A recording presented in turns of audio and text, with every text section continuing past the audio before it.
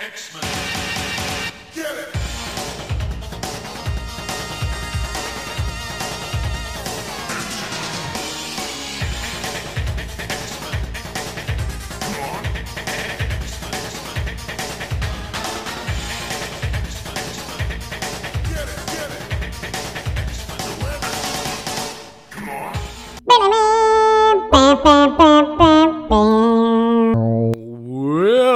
Welcome.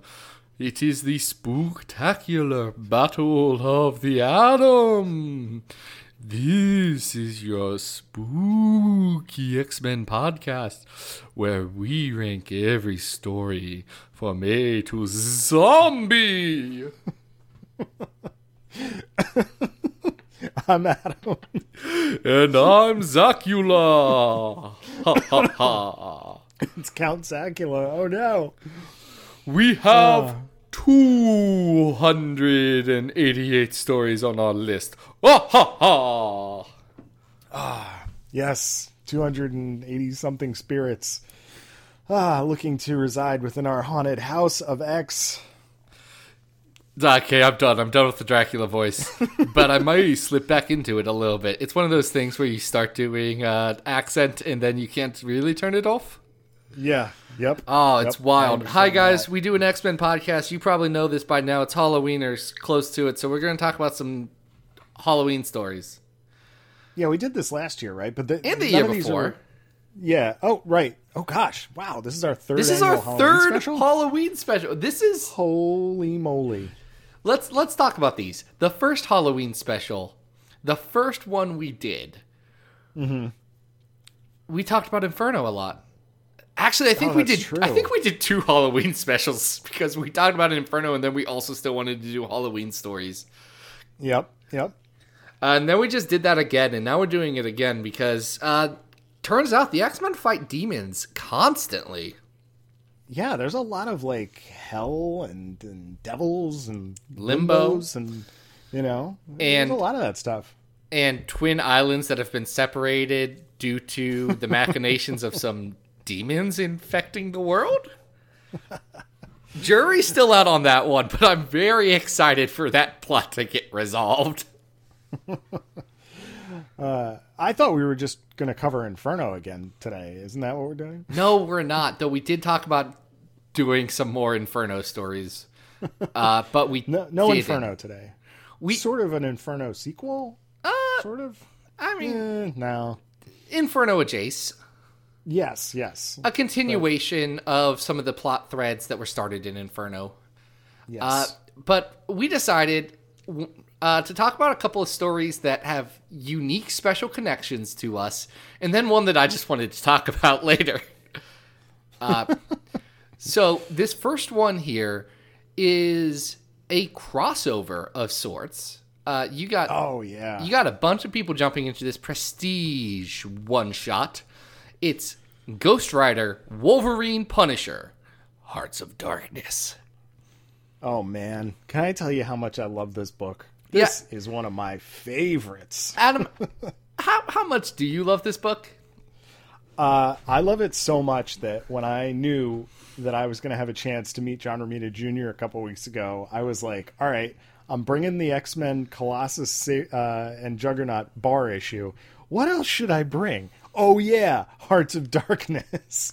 So even though I am a huge Nascenti JRJR Daredevil fan, I eschewed all of those floppies in favor of this trade paperback because it's great. And it's JRJR with Klaus Janson doing the inks.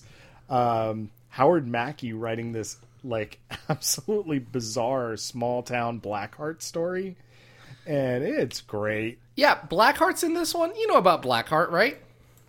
Yeah, Blackheart is really key. It's a Nocenti creation from the Daredevil run that really comes to a head towards the end of that run.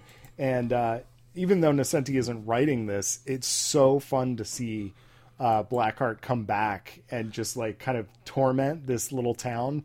And there are lots of stories around this era that are there's a constant theme through the late 80s, early 90s, which is how bad can these bad boys get before they become villains? And this is my favorite manifestation of that, because it's basically like, all right, well, these are the three most like vicious killers in the Marvel U who are still considered heroes.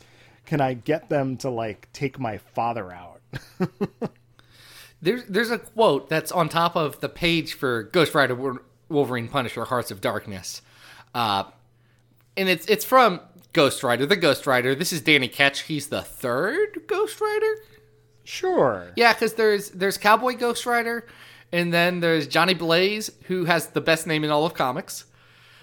Then there's Danny Ketch, and then there's the one Hispanic lady whose name I cannot remember because I haven't read that run. I haven't read much Ghost Rider. I know she exists. And then there's good Ghost Rider who has a car. Right, the current one, right? I love him. And then there's Cosmic Ghost Rider. There is Cosmic Ghost Rider, but he's also Punisher, but not Wolverine. Right. Anyway, Danny Ketch does say, "It doesn't matter if there's an edge, or if we occasionally cross it. As long as the innocent are protected, our cause is just." Yes, which is also the final words of the crossover, in which a small girl is holding Ghost Rider's hand and a rose is growing out of the ground. This is not subtle. Yeah, no. What happens here except for that they go to the town of Christ's Crown, again, not subtle, Howard Mackie, and just fight some demons. I mean, that's pretty much what happens. The story starts with a like satanic cult doing a human sacrifice at the top of a hill, which you think someone in town might notice and call the cops about. And this summons Blackheart, who then just kills all of the cult members into skeletons. Blackheart, as played by Wes Bentley, yes. and then Blackheart just kind of like sends some very nicely written, handwritten notes to Logan, Frank Castle, and Danny Ketch, summoning them to this town in promise of like, I'll help you reveal all of your secrets. So Frank Castle shows up wearing a fake mustache, thinking he's fooling Wolverine, which is about the most ridiculous part of this story. It's very good. Danny Ketch, I guess, has not met the other two, even though... Danny's pretty new at this time. I mean, this is 1991, and Danny was introduced in, 88, 89? Yeah, I forgot 90. to look up He was introduced whether... in 90, so this is like a year and a half into him being the Ghosted Rider. Yeah, I have to look at the publication date to see whether New Fantastic Four had happened with Simonson at this point. But at the point that this takes place, like, Danny is not supposed to know who these guys are. So anyway, I mean, the bottom line is Blackheart's basically like, let's duke it out in hopes that I can prove that you guys are super evil, and I can prove to my father that humanity is like, worthless. And it's really silly, like it's a guy with knife hands, a guy with a fiery chain, and a guy with an automatic weapon just like shooting at a giant demon and little green frog people coming out of the ground. It's great. Okay, here's the thing. I did some looking up. So, Fantastic Four 348, which is the new Fantastic Four story where they want a more commercially viable Fantastic Four, so they bring in Hulk, Wolverine, Spider-Man, and the Ghost Rider, did come out in January 1991, where this came out in December. However, in that new Fantastic Four arc, Danny Ketch was possessed by Noble Kale. Oh, get out. I had no idea. That's an interesting little bit. Yeah, which I know nothing about 90s Ghost Rider. I think he becomes another Ghost Rider Spirit of Vengeance evil boy. But I don't really know. Don't quote me on that. Well, hey, it doesn't really matter. I mean, at the end of the day, the boys do manage to turn Blackheart into mush so that Mephisto can have a little snack at the end of this book. But the art in this is just so great. It's so cool to see Janson inking John Romita Jr.'s work, and I like the colors on this too. There's a real vibrant colors palette to this thing that's really cool, and I just enjoy it. I don't know. What did you think of this? I've been going on about it. Well, you should, because it's your baby. I don't like it as much as you. I'll just say that. To me, this is a fun, interesting comic, but I wouldn't give it too much thought. Like, the JRJR art is very nice. It's very good art. He did a good job with that. But it doesn't speak to me in the way that some other stuff does. Part of it, I'm not a huge Punisher guy, and I'm not a big Ghost Rider fan in anything except for the general concept, because how can you not like, Flaming Skull Motorcycle Boy? True. So to me, it doesn't land as well, but I can definitely understand the appeal for people. It's a fun little self-contained thing. It's a real showcase for Ramita. It's not bad. Yeah, I mean, a lot of this has to do with just the art showcase that's going on here, and it's got some fun concepts that flip over from that Nascenti run. So, if you are a Daredevil fan of that era, you're absolutely going to love this. So, yeah, I agree with you. Is it like a super meaningful story that everyone needs to read? No, but if you like these characters, if you like this story, if you like your Wolverine trade paperbacks, one shots, prestige format, you got to check this one out. Yeah, it's worth hunting down. Frustratingly, it's not on that app. No, it drives me nuts that this is not available. Maybe it's that quadruple gatefold cover that is making it hard to scan. You could do a quadruple gatefold cover. It's a good cover. I was going to use it for the art for this episode, but no one has a good image of that online. Yeah, I guess nobody wants to really break the spine to do a good scan of it. I don't know. You'd think the Ramita family, with their vast resources, would say, "Hey, here's this one, guys. We did it. It's really cool, right? Buy a print." Who knows? All right. Do we want to try and rank this? We this do. Bad boy? Like I said, there are 288 spirits with unfinished business on this list. The number one is the Dark Phoenix Saga. Number 50 on our list is Morlocks by Jeff Johns, 1 through 4. 100 on our list is What If Phoenix, which is pretty good. I forgot about that one. That one's pretty good. 150 is Uncanny X-Men Annual 18, which is the one that Adam wrote, I think. Right, in my time travel machine. Yeah, in your time travel machine. Number 200 is X-Men Evolution number 9, The House Party.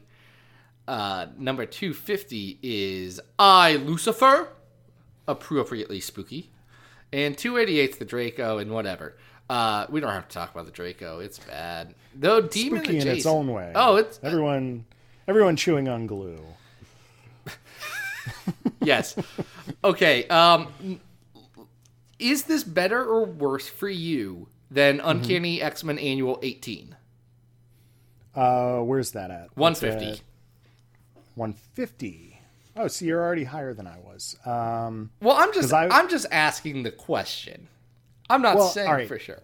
I just went as a starting point to Spider-Man versus Wolverine from 1987 at 203. I think this is better than that.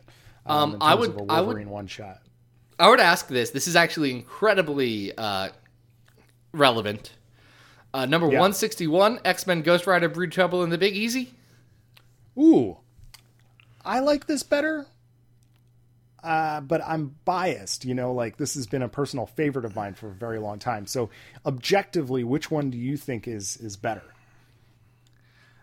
I'm probably more of a Jim Lee guy than I am a John Romita guy. Okay. But I'm probably more of a John Romita guy than a Mark Texeira guy.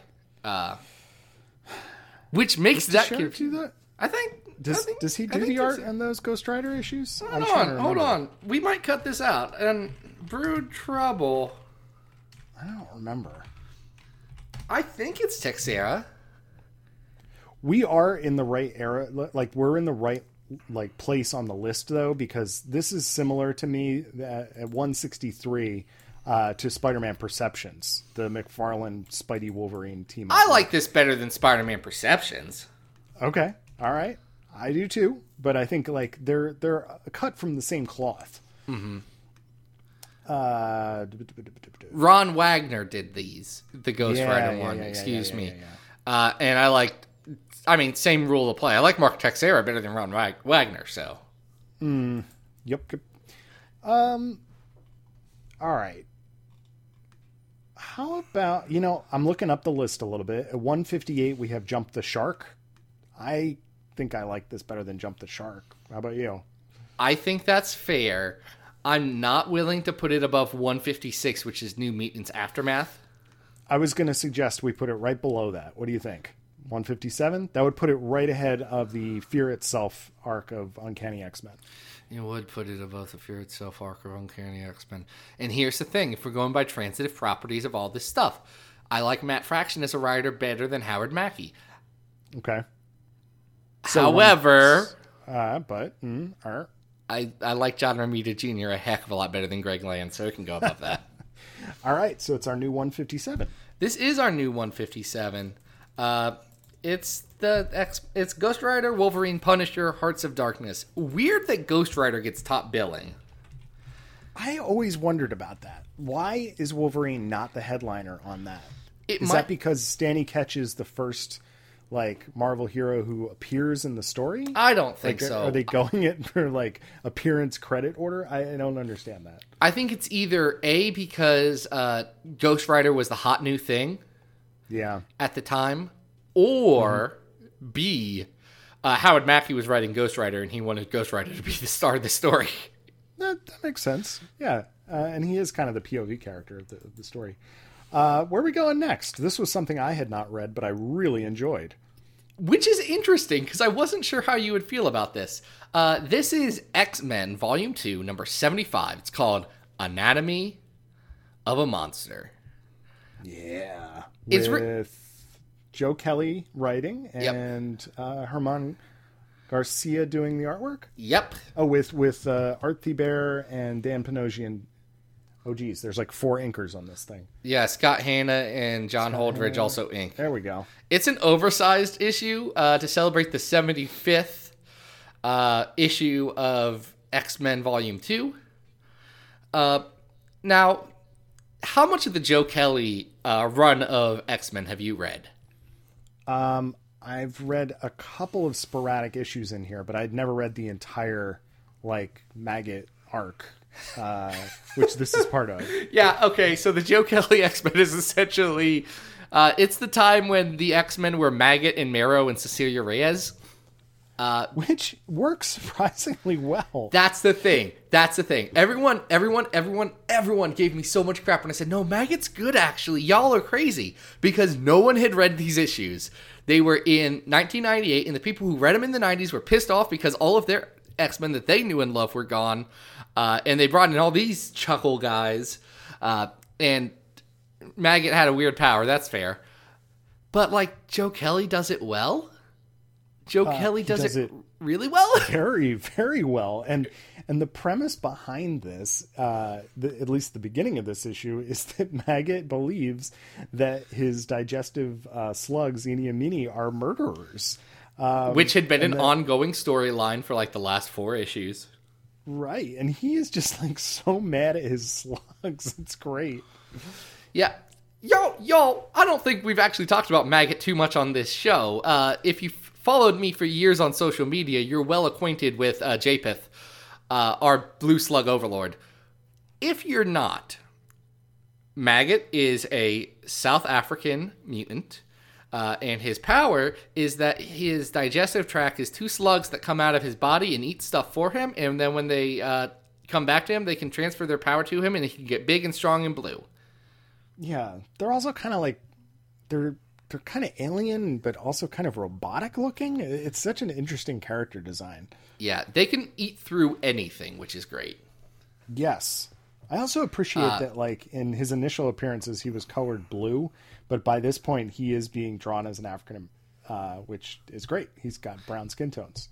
Yeah, it's good. I really do like that they realized, man, guys, we got a lot of blue X-Men.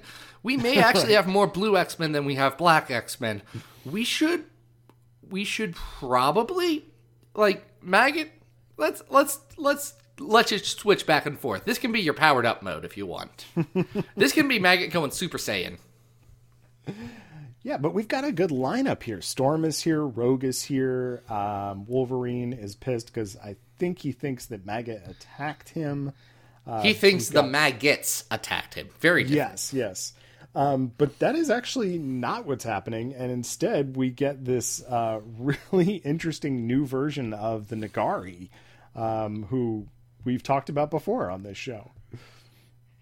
Yeah, we have. On our first Christmas episode, I believe, actually. Right. Yeah, they're sort of like not the Brood. They're the other sort of alien-looking creature. They're the demons that live in the X-Men's lawn. Right. Wait. What if all of this dumb, great dumb Akroa, Krakoa's twin brother, who is holding all the hordes of hell?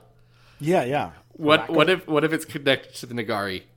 I would put money that it's connected to the Nagari now. I don't know. That'd be pretty intense. What's happening here is that there's all these sort of monoliths popping up. We all know that there was the quote-unquote cairn that was sitting in the Xavier Mansion's backyard, but now it's growing, and there are these monoliths growing all over the world, I guess. Yes. And the Nagari look distinctly different than we've ever seen them before because they're not the Nagari. No, they are the Rutai. Yeah. Who were the Nagari's slaves until they had a slave uprising led by their leader Pilgrim with 2 M's, so you know he's serious.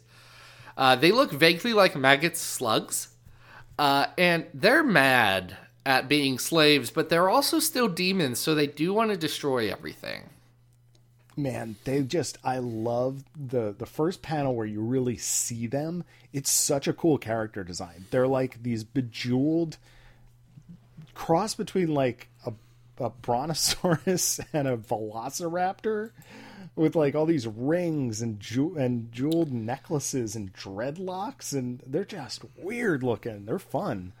Yeah, they're kind of wild, and I kind of like them a lot. Yeah. No one's ever brought it back up.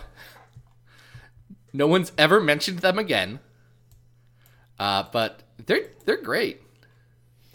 Yeah, so Pilgrim does bear more than a passing resemblance to Eenie and Meanie because he has all of these red eyes, which is similar to what they look like. But everything kind of works out here. We save the day, They fight. I guess. Yeah, Marrow fights. Marrow's great in this one. Right, Marrow's here. Yeah, Marrow's written really interestingly. This isn't the showcase for Marrow that some of the other issues in this run are, but Yeah. it's a fun showing for her. Cannonball's here, and Cannonball's fighting with Storm and Rogue for most of the issue on behalf of Marrow, because they're like, hey, she sucks, actually. She's really mean, and she tries to stab people. Can we let her go? I did rip her heart out the one time, and that didn't take, so we could try that again, though.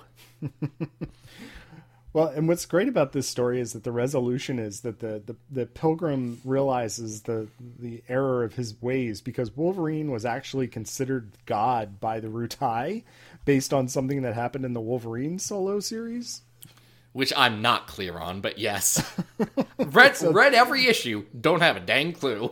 Yeah, so Pilgrim has sort of like a nice shiny statue of Wolverine that they worship, and Wolverine's like, "Oh, that's me." Okay. But I don't know, there's some really fun action here. Marrow is great here, Maggot is great here. I like the team interactions. It's just a lot of fun. Yeah, guys, that Joe Kelly run, secretly underrated. They reprinted it in, I think they called it X-Men Gold Volume 0. Yeah, that came out recently, didn't it? The trade paperback of the run? Yeah, in the last couple of years. Go check it out. It's great. Yeah. I also, I mean, I know there's a variety of inkers here, but I really enjoy the art on this issue. Yeah, Herman Garcia does a very nice job selling it. I like some of the use of color that Digital Chameleon, the coloring house that did this, uses here to add some differences between the woods and the city, and then the hell dimension that they all live in for a little bit. Yeah, but it's not using like a ton of gradients. It's pretty clean the way it's all put together, and I enjoyed reading it. It was fun to read this issue of comics, not knowing the context of it, and just seeing these fun monsters get to play with this version of the X-Men. I totally agree. Now, on our list, we have a Nagari story that we talked about earlier at number 99, which is Uncanny X-Men 143 Demon, and this is not as good as that.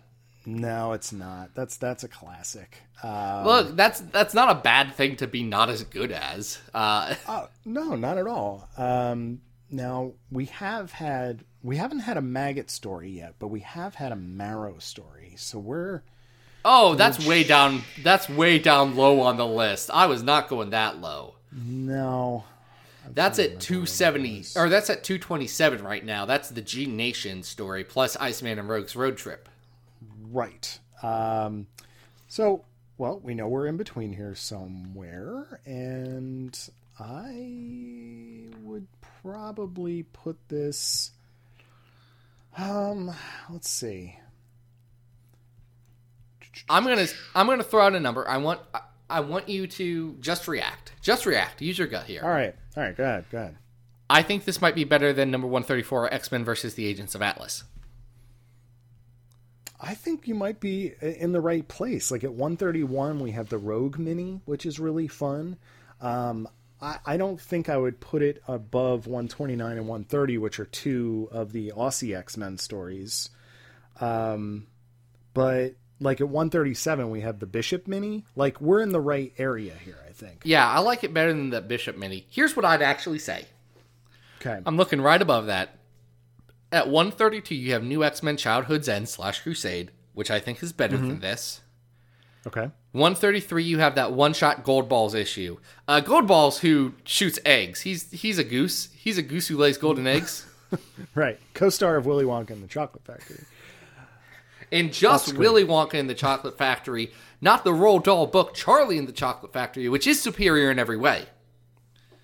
Yes, and we will not talk about the Tim Burton version, which is just an abomination. So it's just a bunch of choices. Timothy, Tim, you had it for a while, man. What happened? All right, so this is going to be our new 133. I'd say right below the Gold Balls issue, so making it 134. That works for me. All right, so 134 is X-Men 75. It is a great showing for that. That's fun. I got to read that arc now. Yeah, like the rest of it around. Just start with X-Men 70 and just read up until they unceremoniously completely just throw away the entire 9 issues up through it. By the time 80 rolls around, you've read it. It's the when Cerebro gets mad and makes its own X-Men. Right. Yeah, they kicked out Cecilia Reyes and Maggot, and Cannonball gets sent back to X-Force, and they bring back Excalibur, and that's when X-Men loses its steam until Grant Morrison shows up. Yeah. All right, so you did mention both New X-Men before, and we were talking a little bit about Inferno. When I think Inferno, I think Illyana Rasputin. So where are we going next here? Remember how at the end of Inferno, Illyana Rasputin both dies and is turned into a baby? I do remember that, only to later die of the legacy virus, so she's dead. Yeah, she's gone for a really long time, and then eventually she comes back and becomes the biggest deal. And one of the more bizarre ways to bring a character back as well. I'm not clear here what's necessarily going on. All right, so the story we're talking about is The Quest for Magic. This is New X-Men 37 to 41, written by Thor Ragnarok writers Craig Kyle and Chris Yost, with pencils by Scotty Young, and Nico Henrichon does some essentially splash page pinups in 37.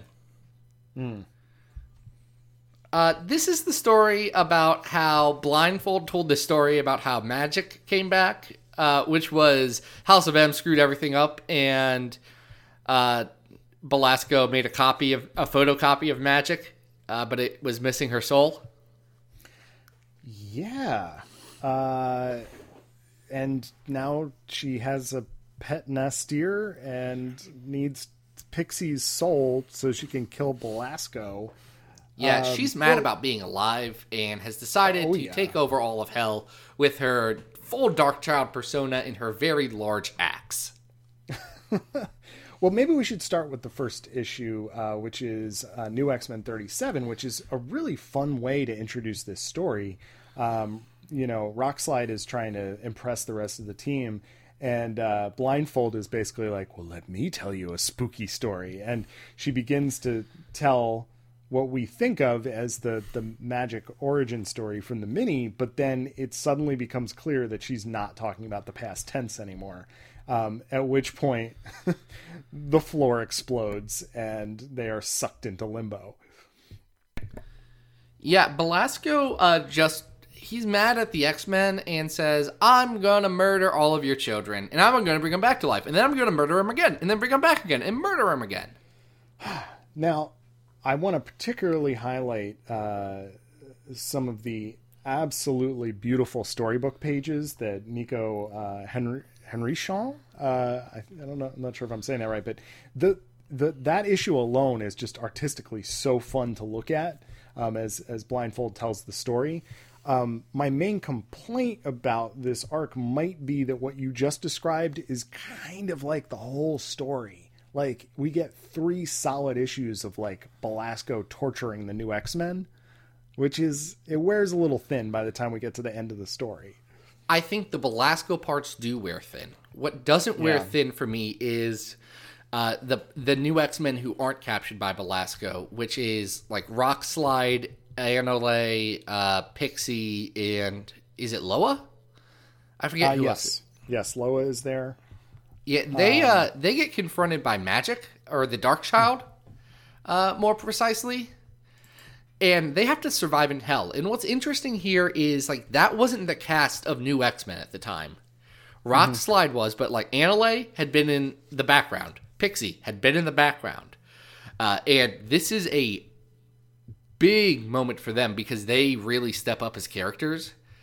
And this is where they become, like, fan favorites.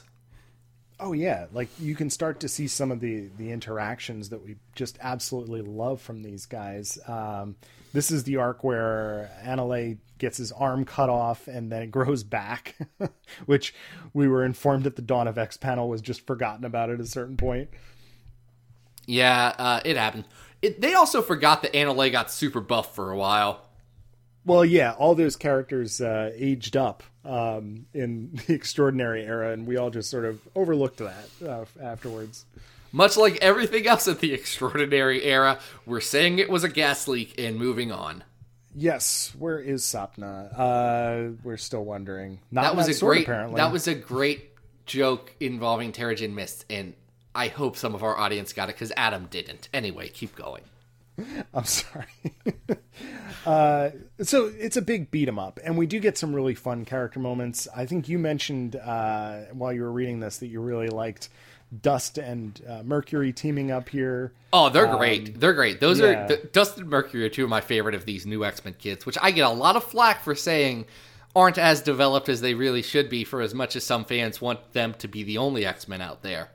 But I stand by that.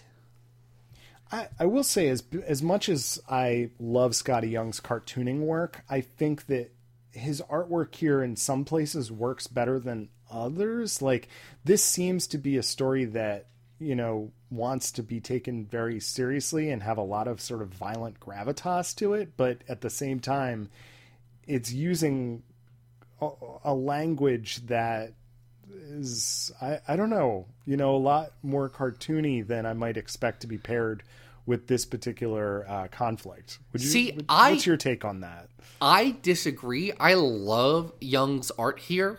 Okay. Because, again, this is a dark story. And his art, his demon design, the way he depicts the fighting and the violence really helps undercut some of the more gruesome and darker elements of this arc if it was drawn by, say, like Clayton Crane. Yeah. You remember? Imagine him drawing this one. It would be very bloody and probably a little much for this teen book. No, it's just an interesting contrast. It's not that it's bad. It's very good visual storytelling, and it allows for there to be this very like fluid action to everything.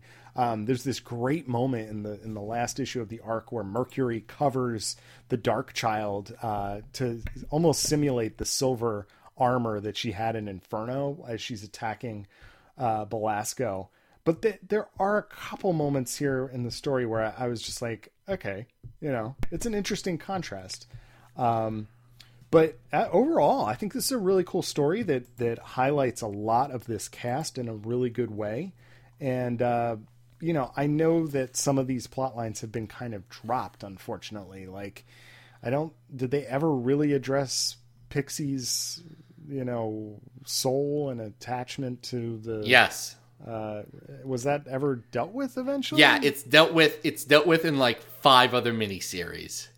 Oh, okay. So yeah, you just haven't read those. There's a bunch. C.B. Cebulski wrote like half of them, and they're of varying quality. But as CB? Yes, as CB. All right, great to hear. It's important to make that distinction. Apparently, yes. But asking a question. You're not wrong. But like by the end of this arc, the X-Men show up. There's a moment where Colossus sees magic, and that snaps her out for just a minute for her to disappear. Yes. So the X-Men know that magic is out there. They know that they can rescue her, and Colossus does want to rescue his snowflake. Yes. And that becomes a plot in like 4 or 5 other books.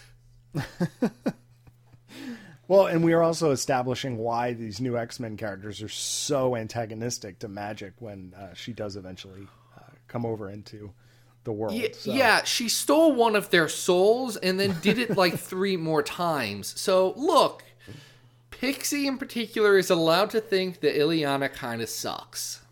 Absolutely.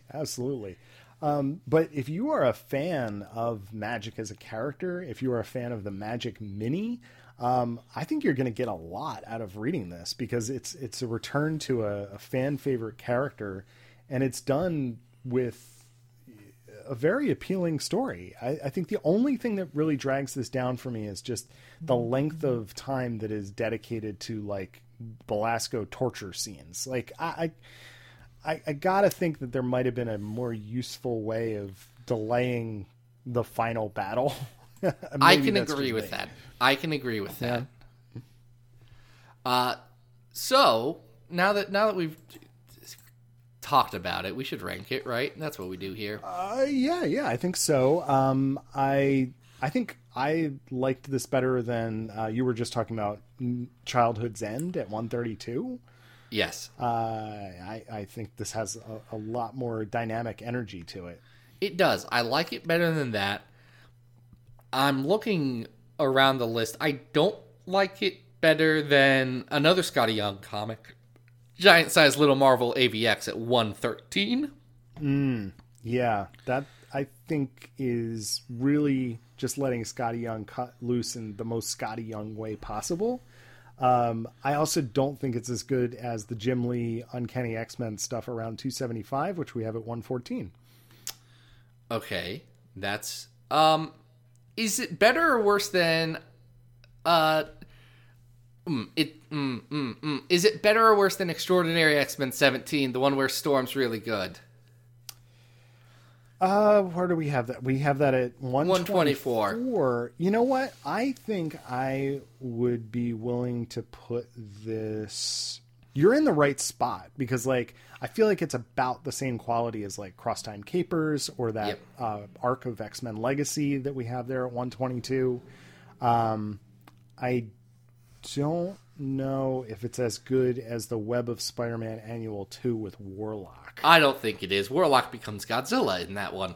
Yeah, I think that might be a ceiling there. So is this better or worse than that X-Men Legacy arc 231 to 233? I like the Legacy arc better. Okay. That's the Necrotia arc of Legacy with Proteus. Yes. So I think I like this better than Crosstime Capers, though. Okay. We'll put it at 123. We'll put it at 123. A good showing for those new X-Men.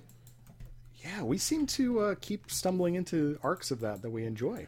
Again, I don't hate New X-Men as a book. I don't think it's the be-all, end-all of books. I just think some of the characters are not as developed as some people like to say they are. Yeah, but Also, I hate Hellion, but that's a me thing.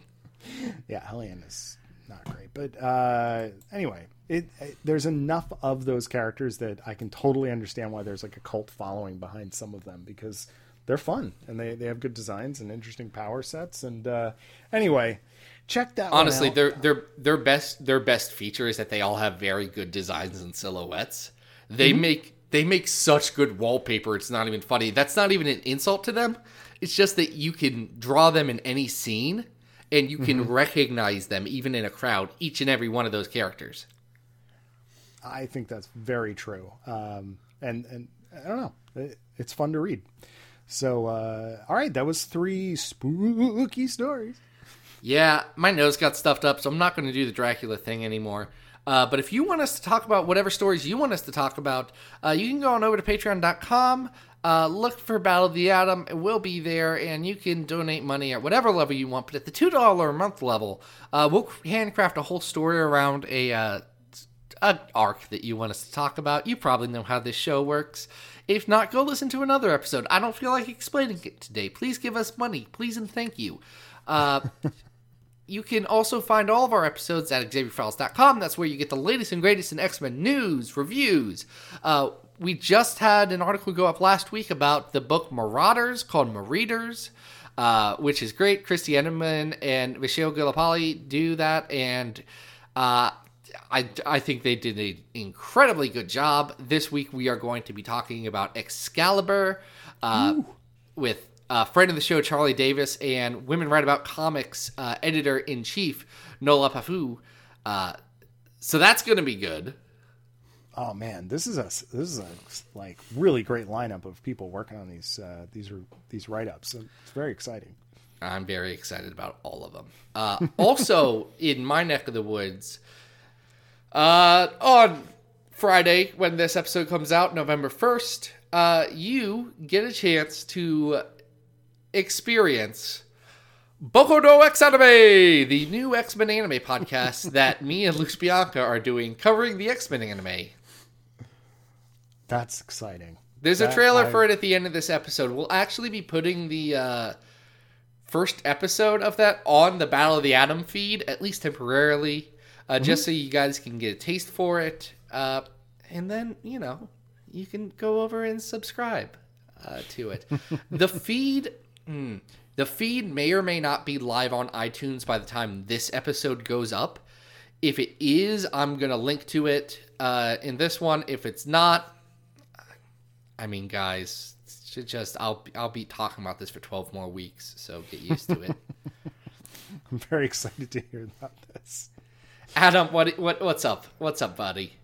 All right, guys, you can always follow me on Twitter at Arthur Stacy. We are only about 2 weeks away from the end of the Kickstarter campaign for the Bish and Jubes Collected Edition trade paperback. At the time of this recording, we are just shy of the next level, which is going to give us 2 new trading cards by Peter Nguyen. I'm assuming that by the time this airs, we will probably have crossed that threshold, which means that we would probably be going to the next stretch goal, which would be 2 additional cards by IDW Transformers artist Bethany McGuire Smith. So Peter is slated to do Fracture Planet and Mercalli, who are the alternate universe Shatterstar and Richter. And Bethany is slated to do, if we get up to that level, both Grimlock and Warlock. So if you have not gotten your pre-order in for the paperback, I highly recommend you do. You can link to that through both of our Twitter accounts, or just search it on Kickstarter. But as of right now, you're already getting like 8 trading cards without even selecting a higher tier. So pretty cool stuff happening here, and we hope that you will pledge some support. Yeah, I'm very excited about it. It's look, it's good. The artists he got are really good, including some of my favorite artists. And then he got a robot person to do the Robot Boys. That's so. I didn't recognize her by name, and then I recognized her by reputation when I saw her work, and I said, "Oh, right, yeah, she should draw the Transformers character in this robot alien good space boy." Yes. So far the trading cards have been really, really successful. So maybe this should have been just a trading card Kickstarter, Adam. I don't know why you wasted 3 years writing this very good comic.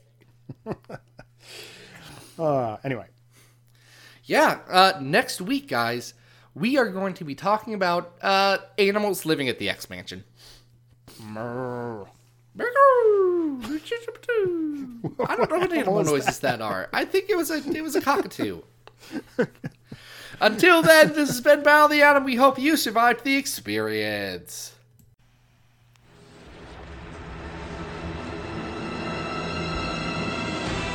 The world needs a podcast. One brave enough to challenge how anime and X-Men work. One willing to rise like a phoenix above the others. Coming November 1st. Boku no X Anime! This prestige 12-week podcast will cover the entirety of the 2011 X-Men anime. All the twists, all the turns, all the nonsense. So join me, Zach Jenkins, and me, Luz Bianca, for